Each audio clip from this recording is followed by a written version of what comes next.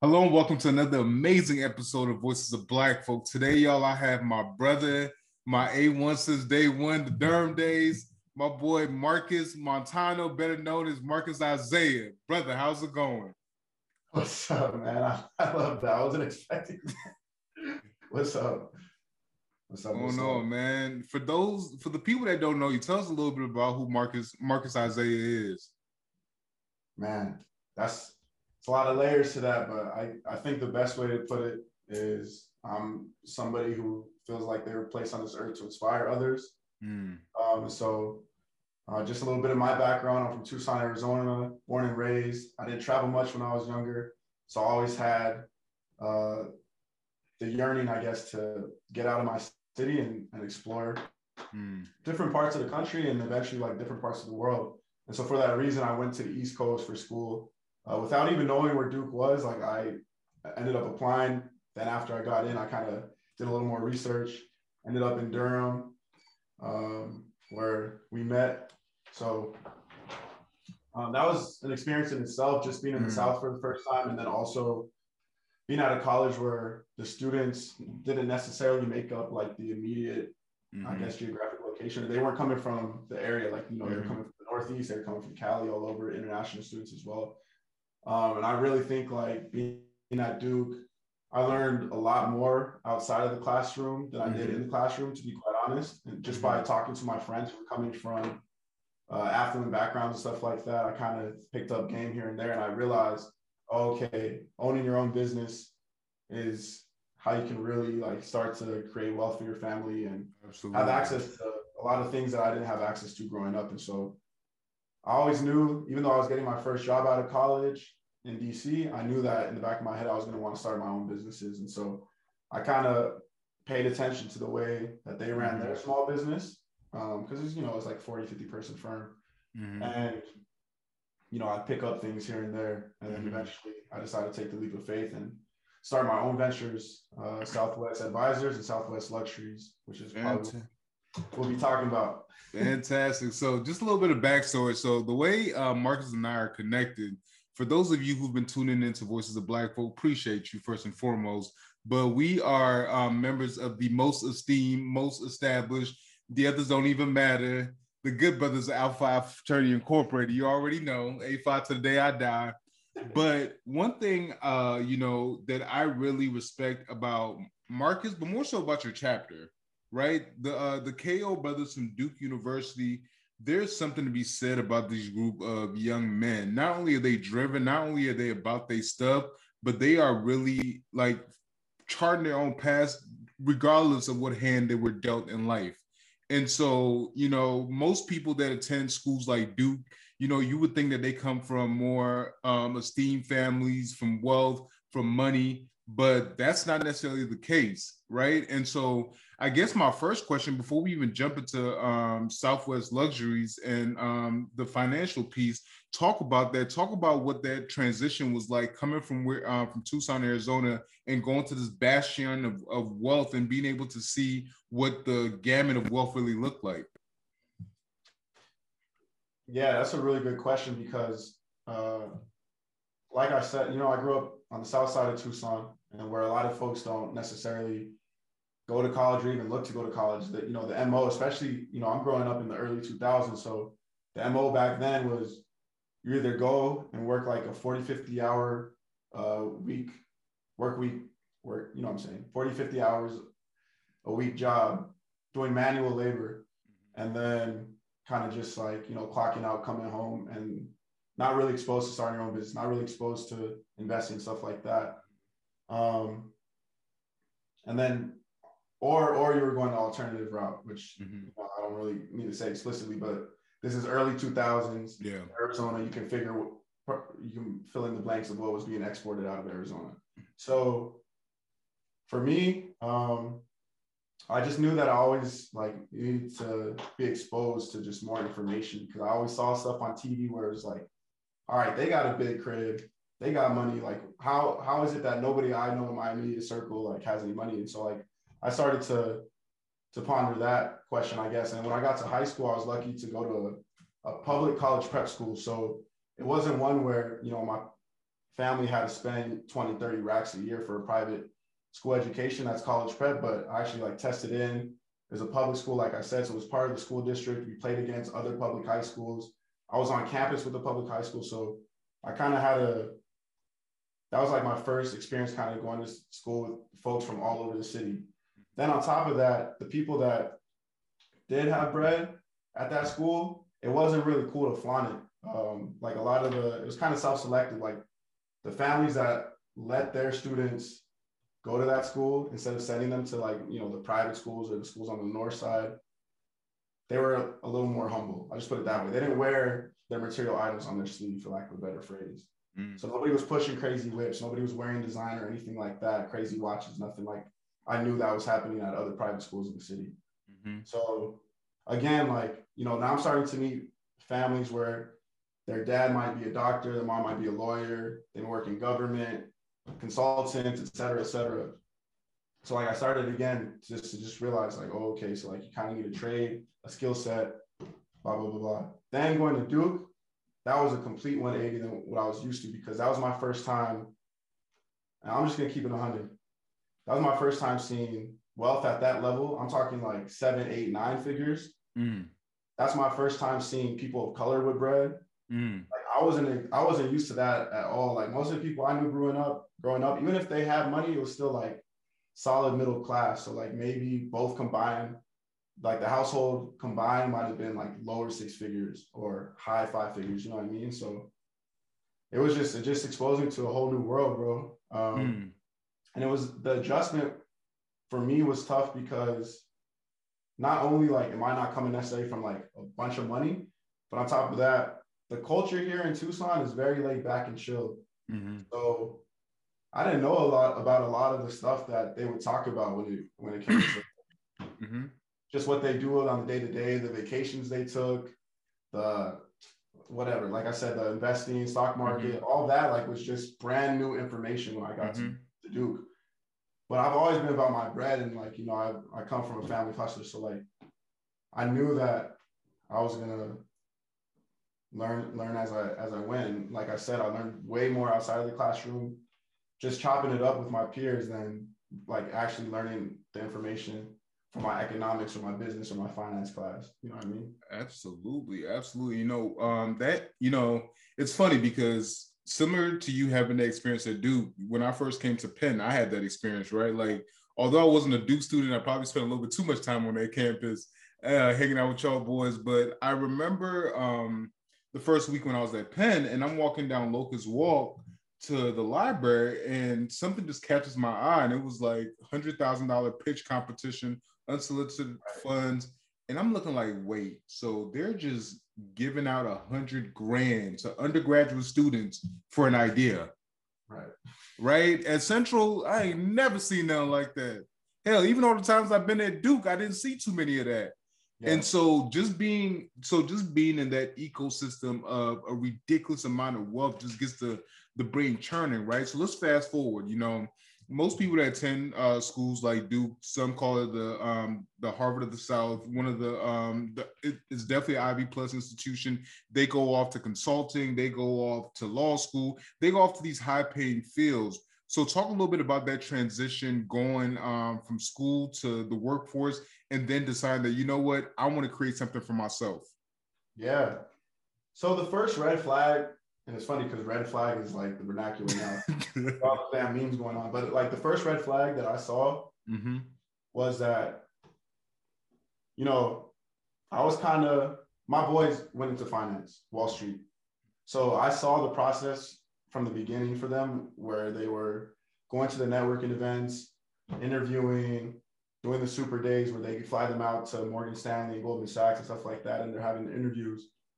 And I finally like just asked them like, yo, what do they even pay? Like, why are people gunning for these specific jobs? And at the time, it's probably more now, but at the time it was like 80K, 85K, 90K for the base salary, and a bonus of anywhere from 30 to 50, I think.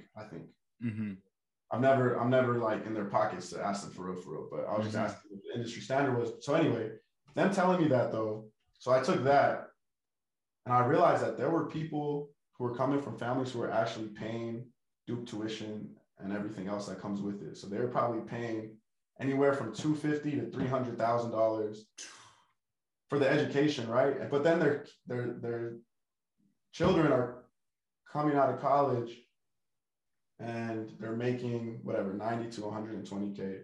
Mm-hmm. But then they're living in New York, and then they're trying to live a certain lifestyle. So it seems upside down. And then on top of that, I'm thinking, okay, what about everybody who had to take out student loans and has to pay that back? So, talk about it. Yeah. So all in all, I said, this is ostensibly the best job that you can get out of college, and you're still upside down. Yeah. So that, again, like that just was kind of like a light bulb going off where I need to eventually either make a flip, whether it's real estate or investing, or I need to start my own business and run my life, because I'm obviously capable of being at this school and this institution. So the brains and hustle, or the brains are there, I guess. I'll put it that way. Like, you know, and that's just anybody who's in college or who has ever like had an idea and gone for it. Like, I just think that we all innately just have the ability. It just really comes down to the consistency and the hard work. So absolutely. So yeah, I would just say that I just started plotting, and then, like I said, I entered the workforce. I was working for a DC-based company in DC and doing the finances. So like I was able to see how much bread they were bringing in versus what we were getting, which is fine because they put the time in. There's overhead, all that type of stuff. But absolutely. I also realized that's when I started learning about write-offs. That's when I started learning about business expenses, business credit, stuff like that. And so, again, I was just looking for the right opportunity to jump in, and finally just went for it. Took that leap, huh? Yeah. Did that answer your question though? No, that answers the question perfectly. And so I think this brings me next to my next question, right? So I remember it was, I want to say it was about 3 or 4 months back. You know, usually I keep up with people that I'm relatively close with, whether it be from college or just life in general. And I just started seeing the Southwest Luxury Southwest Advisors. I'm like, yo, what Mark is up to now? And one day you post a post with like 7 black cars. It was a Tesla, a Jeep, a Benz. I think it was an Audi there. It might have been a Maybach there. I don't know. But I'm like, yo, what is going on? And so like, I remember I hit you up like, yo, bro, can we chop it up? And you told me about like this thing that you were doing. You started this company. You were using this thing called Turo. You were renting these cars out. And I'm thinking to myself, I'm like, every financial advice or any financial guru I've ever listened to, they've always said cars are a liability. So how's he making an asset? How's he making a profit? And how's this thing working? And you know me, like I am one of those friends that, you know, when and got all the degrees, went into the workforce, still working for the quote unquote man, but, you know, trying to make that, not trying, but making that transition toward working for myself. And, you know, you put me on game, right? And you like, in all essence, you probably need to send me an invoice because you just saved me a lot of money in the last couple of months. So talk a little bit about that transition and getting into that space, and how did you even hear about it? Yeah, so I spent a lot of time on YouTube, man. I really like, and this is literally dating back to high school when Khan Academy first came out. Like YouTube became more important, or I consumed more of that than I did TV, and that's for the last 10 years. And so just going down the like YouTube rabbit hole of people doing side hustles. I know that they've done like Amazon drop shipping, which is pretty much like sourcing from China, finding the US demand, and then meeting in the middle. Like from everything, even doing music, like, you know, just trying to find a way to fund that wasn't coming from my direct W-2 paycheck. And so I ended up just finding the Earn Your Leisure guys, and that just opened my world up to just a whole new realm of possibilities. Not just because, and the reason I want to give them kudos is because it's like the amount of information they put out. If you know that they exist and you're not benefiting from it, and you're in a financial crunch, to me, that's just a lack of like dedication and consistency, or like, you know, Talk about it. believing in yourself, because they put out information when it comes to stocks, crypto, and every business. They had somebody who started like like a water company out of New York, all the way to folks that do like vending machine businesses. Right. So, you know, I was just looking for a way to get a cash flowing business that I actually would enjoy. And I had tried to use Turo last year actually, but there weren't too many cars in the area. And so when I moved back from New York, I initially wanted to get into real estate, but the process is just too arduous. Not arduous, but it's just, you can't, it's not like you can get a house this month, rent it out, and then get another house the next month, unless you come from a lot of bread, which like I'm not coming from a crazy family wealth or anything. So I just had to kind of figure out an entry point in some type of business, get some type of experience. And so, yeah, I paid to go to a few conferences. I paid for sit-down consultations that totaled more than, well, I'll just say 5 figures plus. So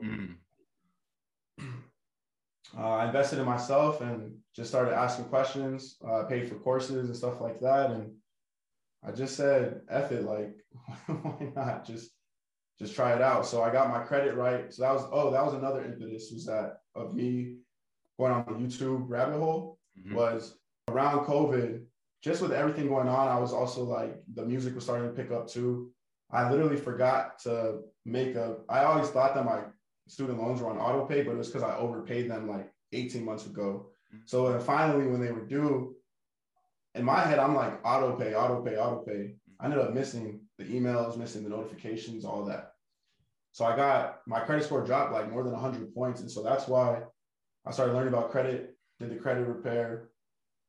EYL started saying, oh, you can use credit to get cars. You can use credit to get cribs. You can use credit to start up your business. So then I started doing more research on that. Again, paying for consultations. And then that's why I pulled the trigger. It's because with the cars, I knew that there were only 25 in Tucson. This is May 2021. There were only 25 in Tucson. I knew it was a cash flowing business. I knew I needed a car anyway.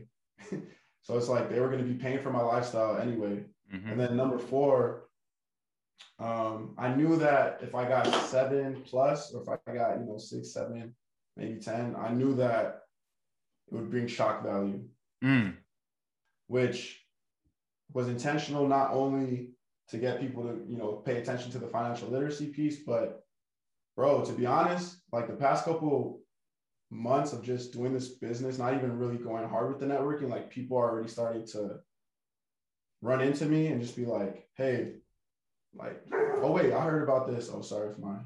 Oh no, you're fine. They're like, yo, I heard about you, heard about your business, heard about Turo. Oh, you're the one with the 7 cars. And I told this story on another interview. Like, I was driving the Beamer with the drop top, and somebody asked what I did for a living. I told them I have a car rental business, and they're like, oh, you're that dude from Instagram. So it's like, it's good though, because also I have some young homies that are, 18, 19, 20, 21, and they're realizing that they can do this themselves as long as their credit's on point. Instead of having to go slave away at, fast food. And then before they know it, they blink and they're 22, they hadn't gone to college. So they're trying to make ends meet because they might have a kid. Like, that's just the story out here. You know what I'm saying? So, and back in the day, 2000s, 90s, you can get a job at Foot Locker and your significant other could get a job at Target and y'all be straight. But now it's not the case anymore. So, no, sir. Yeah, that was another reason I got into it and decided to do it in Tucson specifically, because I could have gone to Atlanta. I could have could have started in Phoenix, other places, but I knew like I wanted people to see that it's possible in Tucson. And all it takes is really like waking up early, being consistent, and taking a leap of faith. That's really all it is. Like, people. And it's crazy because thinking about that, I was thinking about a documentary my wife and I watched a couple of nights back, and they were talking about the true cost of college, right? Like, I am an Ivy League trained doctor in higher education, and I would probably say that I fundamentally believe higher education is not for everyone. nor does everyone need higher education in order to be successful, right? Because there's a story that's been sold to us for so many years. Back pre-World War II, it made sense to go to college, right? Because the value of a bachelor's degree was worth more. But as soon as the vets came back and they put that GI Bill, you had an influx of people going into colleges, getting these degrees that little by little got watered down. And so now you got to take out more loans, get higher degrees, to be able to make it by. And you've been able to create something that's not only sustainable for you, but you've been able to create something that's scalable. You've been able to create something that you can mentor others on.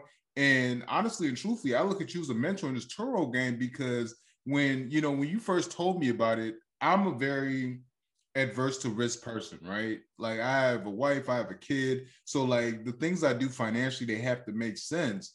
And one of my biggest pet peeves, one of the things that was just bothering me, I'm like, yo, I'm driving a car I don't like, and I'm paying $400+ a month for it.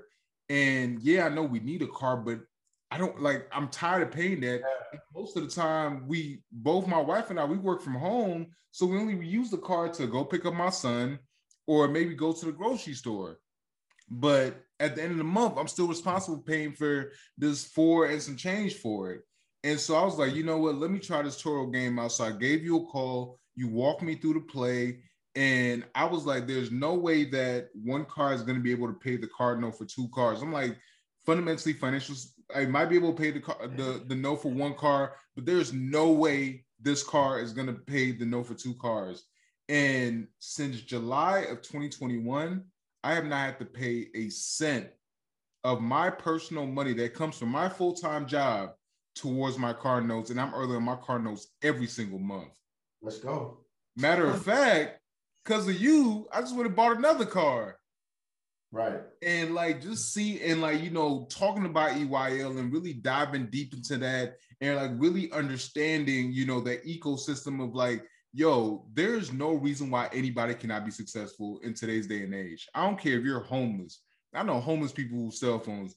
If you have a cell phone, you can log on to YouTube University, and you can find a trade in order to make you some money. And so I think that that's a great segue into our next piece, talk about the financial piece, right? Because unfortunately, as a people, from both the African-American as well as the Latinx lens, financial literacy and financial education is something that honestly too often we're lacking.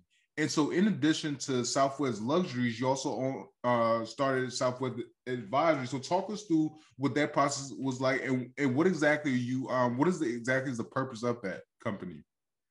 Yeah, so I would say it's threefold right now. So the first is education on credit.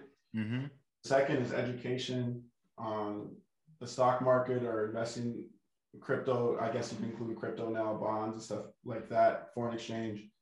But again, for those two pieces, it's education. Like I do consultations, but the main focus is getting the information out so that people don't necessarily digestible, making it digestible as well, but then also just so that people can't, I'll put it this way. The hard thing for me was that I grew up with a lot of ambition, a lot of drive, etc. But I kept hitting roadblocks because, and it's nobody's fault in my immediate circle. It's just the way the cards fell, was that I didn't have access to that information outside of like, an article on Google or a one-off YouTube video. And I'm talking again, like 10 years ago. So, so the main thing for me is like, okay, I went off to Duke. I met all these people. I learned what I had to learn. Let me at least of service, like for the young kids that are like me coming up, at least give them the opportunity to learn. And if they choose to put that information to the side, that's on them.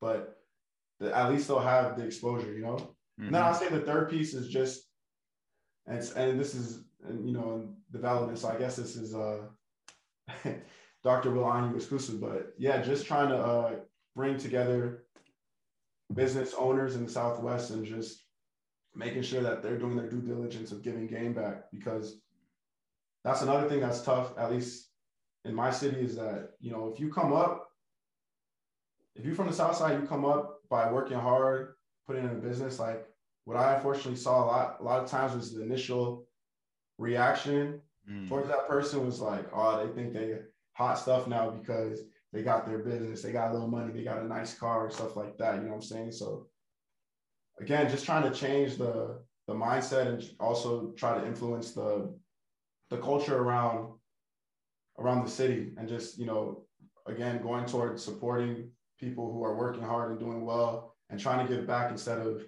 necessarily hating just because it might be a reflection of what you don't have, to be quite honest. So listen, I think too, like to that point, it's so important because I remember, you know, one of my favorite quotes of all time is by Einstein, right? You know, compound interest is the eighth wonder of the world. Those who understand it earn it, and those who don't pay it, right? And, you know, when you break that down, what does that mean? Like going back to the piece about the stock market or even investing, like when people tell me, yeah, you know, I just stockpile my money into a savings account, like to me, that's like one of my, like that irks my nerves, right? Because I'm like, first and foremost, the U.S. economy grows at a rate of 2.1% annually. This year is going to grow at a rate of 4.1%. A bank is only paying you 0.01% interest. Not to mention, legally, a bank only has to keep 10% of your money in the bank at any given time. Meaning that if you have $100,000 into the bank and you go today, like I want my 100,000, they're gonna tell you come back in about a week or two, right? Because they got to recoup that money back. And when you start talking about investing, whether it's in crypto, whether it's in stocks, whether it's in ETFs, whether it's in bonds, too often our people get real hesitant, like, I'm not trying to lose no money, right? And so can you talk a little bit about how, like, for those people that are so stuck in their ways that come from, you know, this ideology that, you know, the safest place for my money is in a savings account, and are so adverse to investing, like what piece of advice would you give them? Well, I would think that if they're, and this is just me being raw, so like if they're adverse to investing, what that tells me is that their parents or their guardians, whoever coming up, didn't invest, or they didn't know what they were doing. They might have lost money in '08. Because I know that definitely happened to my grandpa and my mom back when she was working a full-time job. So like, I get that. My only thing about that is that I'm trying to make it nice. But I mean, essentially, like you can't take financial advice from somebody who's broke or hasn't come up or leveled up. So that's one thing that it hurts to hear, but it's the truth. Like if your parents don't know anything about investing or told you to put in a savings account, and you look and realize like, damn, they don't really have their financial stuff together, then you probably shouldn't take advice from them. That's my first point. The second point I would make towards folks that are, you know, in our age range, you know, fresh out of college to, you know, just young professionals in general starting families, is that if you play scared during this time, you're going to play scared when you have like real obligations, whether it's having to pay for your kids' college or whatever, or retire or anything like that. So if you just park it in a savings account, you're going to lose purchasing power. And unless you have a specific number that you're trying to get to, so that you can, maybe if you get 50 bands, you might, all right, I'm going to put that in real estate so I don't have to have a crazy monthly payment. If that's the course you want to go, then I guess I support it. But yeah, I would just say that take risks now instead of later in life, because also your earnings are going to go up, your income's going to go up. So I always tell like the boys in the chapter, and it's tough to untrain somebody who's been thinking a certain way for 15, 20 years. But I always tell the young boys in the chapter that are coming out of college, like, yo, make the mistake losing $500 and maybe having to eat cup noodles or rice and beans for the next month, instead of, okay, now you're making 150, 200,000 a year as a 28-year-old, 30-year-old, and you still don't know what to do with your money. It's like, lose that 500 and mess around with stock options, crypto, anything like that. Learn your lesson so that when you go in with 5,000, you know what you're doing. Absolutely. So that's kind of just my philosophy. I mean, I've always been risk tolerable though. So, and things worked out. Like as long as I was moving with the right intentions and I wasn't trying to cheat the system, things always work out, always. So absolutely.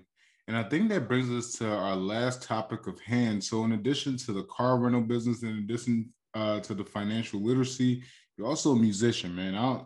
First and foremost, I don't know when you sleep, but so just tell us a little bit about what that process has been like. How's it going, and where did that passion come from? Yeah, so I kind of alluded to it earlier, but when I was growing up, like, there were only a few options in order to provide for your family, at least what I was seeing around. It was go to college, get the post-college job, hustle, or do like manual labor. I wasn't going to do the number 2 or number 3. So I knew that I had to go to college to make it out. And then on top of that, there were no athletes really that were coming out of Tucson. So like that was always a pipe dream as well. And the music, I've always loved music. I've always used it for motivation to get me through tough times. I've always used it like when I was playing sports. I always wanted to make music, but back then, again, the accessibility wasn't there. So I wasn't like in high school able to look up YouTube videos on how to make beats and like be able to afford the software, the laptop. I was just trying to make it to the next day with school.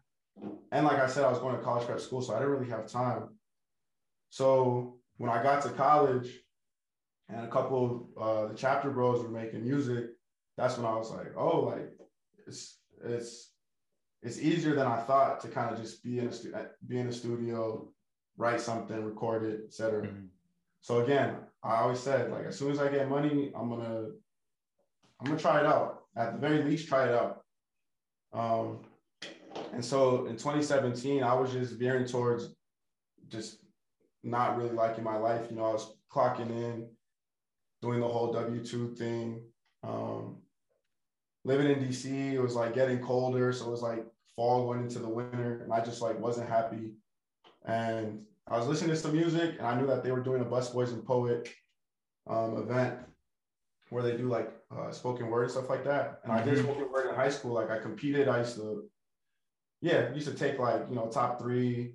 Oh, so you was nice. Yeah, I was decent. Like I've never like traveled or anything, but like in terms of like coming up in the city and getting feedback, like people always respected how honest I was. So then I was gonna do that at Busboys and Poets, and then I was like, screw it, I'm gonna just do a song. Like, why not? Again, like just facing fear, being risk tolerable.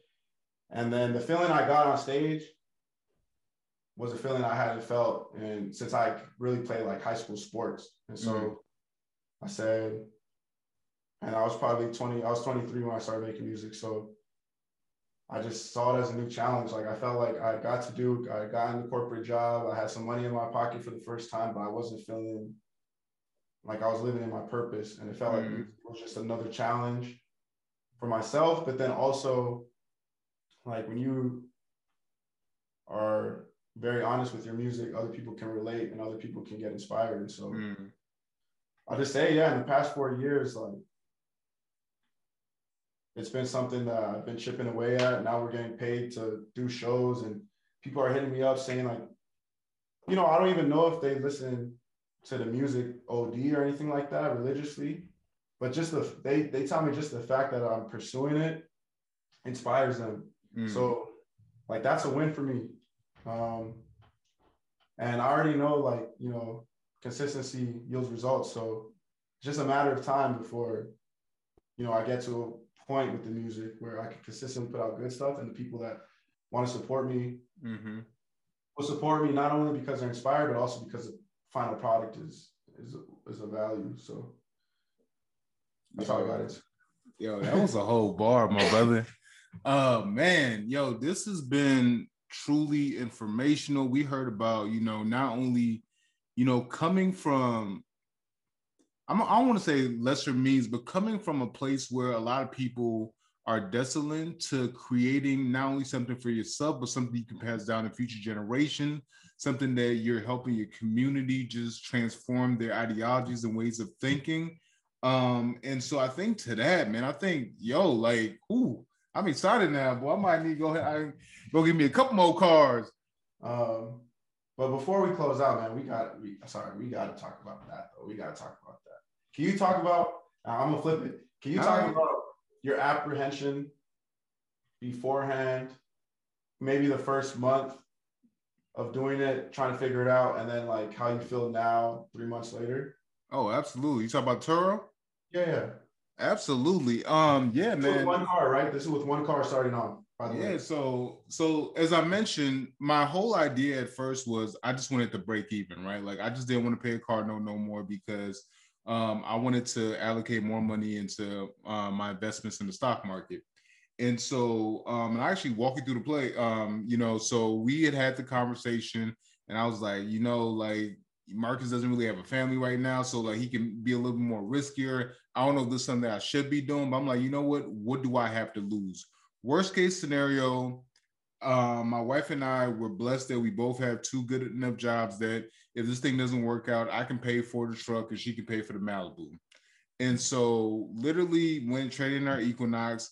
And because currently there's actually a chip shortage, I was thinking that I would owe money, but I ended up getting like $3,200 back from my car. And I was like, oh, this is different. So I took that 32. It just so happened at the time she was going on an international trip with some of our friends. So we split 1,200. So she took 6, I took 6, and the other 2 we put down payments on 2 new cars. And I was like, let me try this out for a month, 2 months. If it works, we'll keep it. If it doesn't, we'll reevaluate after 2 months. So literally download the app. Like we decided that we would keep the truck as our main car just because for our son and with his stroller and his bags and everything, it made more sense. And thankfully, I had the foresight to get hybrid, so they're really good on gas. And I kid you not, like I took the pictures, the first week I was feeling myself, I had an economy car. I'm like, yo, this thing nice. So, I'm going to go ahead and price it up. And I wasn't getting no hits. So I'm like, yo, why is nobody trying to rent my car? And I actually went through all the cars in Philly and did a market analysis. I'm like, yo, I'm charging for my Chevy Malibu what people are paying for Benzes and Teslas. Like, of course, ain't nobody renting my joint. So, I humbled myself. I dropped the price down.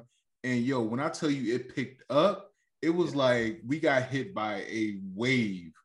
Like it got to I think the first month I had the car on there, we actually had the car in totality for 2 days without it being rented. Yeah, I remember you sending me those texts. Yeah.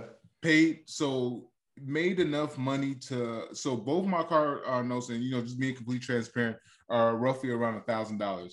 Paid the car note and insurance first month. I was like, oh shit, okay. Next month, knocked it out. This month, I've literally had the guy that I'm picking the car up from today. That my man has had my car for like 3 weeks, and bro, like it's paid the car note for the Malibu and paid half the car note for the RAV4, and I still literally have like 20 days left till my next payment is due. Right. And so with that being said, I'm like, what, this thing is working. Like we're in a place that I feel comfortable enough that I can add more to it. So I was like, I've always wanted a luxury car, but again, being the financially minded person, I'm like, I don't want to get on another liability. But I did a market analysis. I looked at Teslas, I looked at Benzes, I looked at Audis, and ended up getting a Benz. But because they didn't have a backup camera, and here in the Northeast, people cannot drive without backup cameras. So word of advice: know your area and know who's driving. So I'm trading that for actually a nicer Audi. That this car is like I'm reading the specs and I'm excited about driving it. Yeah. And so I think to your point, like it's one of those, it's the fear of the unknown, right? And I think going back to the explanation that you gave for your young boys at Duke is like it was this fear of like, all right, I've done so well that I don't want to do something that's going to cartel that. But at the end of the day, and going back to the whole idea with saving and investing, right? Like, yeah, you can put your money in a savings account, and at the end of the year, an average savings account will give you back 0.01%. So if you put 1,000 in, you're gonna have $1,010 in there, or you can put your money into the S&P 500 as the average return of 15%, and at the end of the year, instead of 110, you're gonna have $1,150 in there, right? And so it was one of those decisions that, I'm not ready, nor do I have the space to go out and get my fleet of cars yet, but I'm slowly growing. And for me, like, that's showing scalability. And for me, I'm learning about business credit. Matter of fact, this car is able, thanks to you, like, I was able to put this car in my business name, something that like 6 months ago I didn't even know was a thing, and a business that I literally started for my podcast. Not and it's crazy because I remember in December of last year, I said my biggest goal for next year is to make Voices of Black Folk profitable. I don't know how I'm about to get that. I don't know if I got the influence to begin to thousands of subscribers, but I am going to get this podcast profitable. And with that, I've been able to get a business credit card through Amex. I've been able to get a business checking account through Chase. I've been able to now purchase a vehicle in my business name, and all I'm serving as is a co-signer on it. And like it's like I'm working with my CPA now on how to like work with my taxes to make sure that like everything lines up. Still pay my fair share now, not messing with Uncle Sam, but making like, using these tricks of the trades that so many people are using in not only bettering themselves, but like going out here and getting it. So I don't know if that answers your question, bro, but definitely does. And for the people that are going to still be listening, I gotta touch on some of the stuff that you were talking about. So for one, what he's saying is he's having other people pay for his luxury lifestyle that he always wanted. Think about that. Other folks are going to fund what he said he always wanted a luxury car. Other people are funding that for him, but they're getting utility out of it too. It's not like he's taking advantage of anyone. They're visiting Philly, they're using it for a few days, and it's paying the car note on that car. Oh, and that's a point too. That's a point I don't want to miss. The fact that I stay 20 minutes away from the Philadelphia International Airport has been a blessing.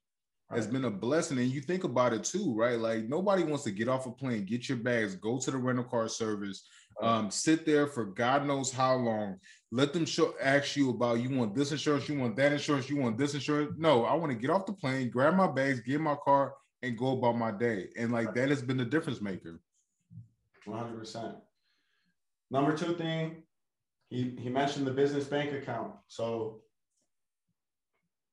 assuming, Will's paying the car notes out of his business bank account, getting the money sent to his business bank account, he's now establishing a relationship with the business department at Chase, where they're seeing the cash flow and he has everything in his statement. So if he was to connect it to QuickBooks, connect his credit card for his expenses for the business to QuickBooks, and then also connect his bank account so that it gets the deposits in QuickBooks, he now has a profit and loss statements that he can use as leverage in order to either get another car, in order to get a crib, to start another business. Like these are the steps that they don't tell us as Black folk, to be honest. These are the steps they don't teach us in college. And they do it for a reason. Listen, I could go on rants for days, but like there's a reason why to get it qualified for a mortgage, even though they push people that this is a land of opportunity and that you should start your own business and blah, blah, blah. There's a reason why when you're going to apply for a mortgage, you need your 2 years of taxes and you need those W-2s to make it a smoother transition. If you're self-employed, good luck. Like they're going to put you through a bunch of obstacles and hoops in order to show, even if you're making $100,000 in profit, if you don't have your taxes done for your business, they're not going to let you use that to get a mortgage. So I say that to say, like, yeah, it's antithetical, but everything's for a reason. Like they don't teach you this in college or coming up for a reason. And I think to that point too, you mentioned something that I think it was the great prophet, the Wall Street Trapper that said this. And he said, and I quote, "A lion will never teach an antelope how to get away from a lion, because if he does, then that lion doesn't eat. And the goal is always to eat. It's not that the lion is being selfish. It's not that the lion is evil. It's like the lion realizes that in order for me to be successful, for me to sustain my lifestyle, for me to sustain my family, I need to kill and eat you, right? And so the same way, like the people that we work for, the institutions that we're a part of, it's not that they're being evil. They necessarily want to take advantage of you. At the end of the day, everybody has to feed their family. And I think it falls down to a decision that what are you willing to do to make sure your family is straight? Yeah, exactly. And that's, trying to put the info out there, man, so that people, Absolutely. people will, I think the people that are meant to receive the information and execute on it will, and have been. Look, Absolutely. been doing Absolutely. it. So before we close, there anything else that you want to share? Did I miss anything? No, I would just tell people to invest in yourself, because I think what really propelled me to take action was the fact that I did pay so much money for the courses and for the consultations and for the conferences. And I think it's a disservice to yourself if you're, holding on and hoarding all this money in your savings account and you don't want to spend whatever, $100, $500, $1,000 for a course, but that money, that information that you get, that little tidbit of knowledge could be blessings in the future. So I would just tell people to invest in themselves. And, I do have a rap line that says, how you gonna touch a ticket if you won't embrace $250,000? So like, for example, my fleet is worth, probably like 250 to 300, depending on the market, but for the used cars. But like, I can't say that I want to be a millionaire if I'm afraid to start a $250,000 business. You know what I mean? So I'll just tell people to kind of start thinking that way, instead of always like, if I spend $75 here for a consultation, if I don't see it immediately, was it worth it? It's like, you never know. You never know what that information is going to be until you take that chance on yourself and then execute on that information. Absolutely. Absolutely. Well, brother, thank you so much. As I mentioned, it's been a pleasure. And everybody, please make sure when you tune in, listen, because we're not just telling you these things because we just basically want to tell you about our successes. We want you to be successful, and we want you to use this as a pathway toward creating something for yourself. Toro might not be for you. Real estate might not be your thing either, but maybe crypto, maybe invest in the stock market, maybe starting a vending machine business, maybe starting a water business. Just use the information around you to create something not only for yourself, but for future generations to come. And with that, thank you so much for tuning in and listening. I hope you enjoyed this conversation and really took something from it. If you haven't done so already, make sure you subscribe, like, and share this episode. Our goal on this podcast is to highlight and give a voice to the Black community by bringing phenomenal individuals who are creating and charting paths toward greatness. And through your support, we can continue to change lives.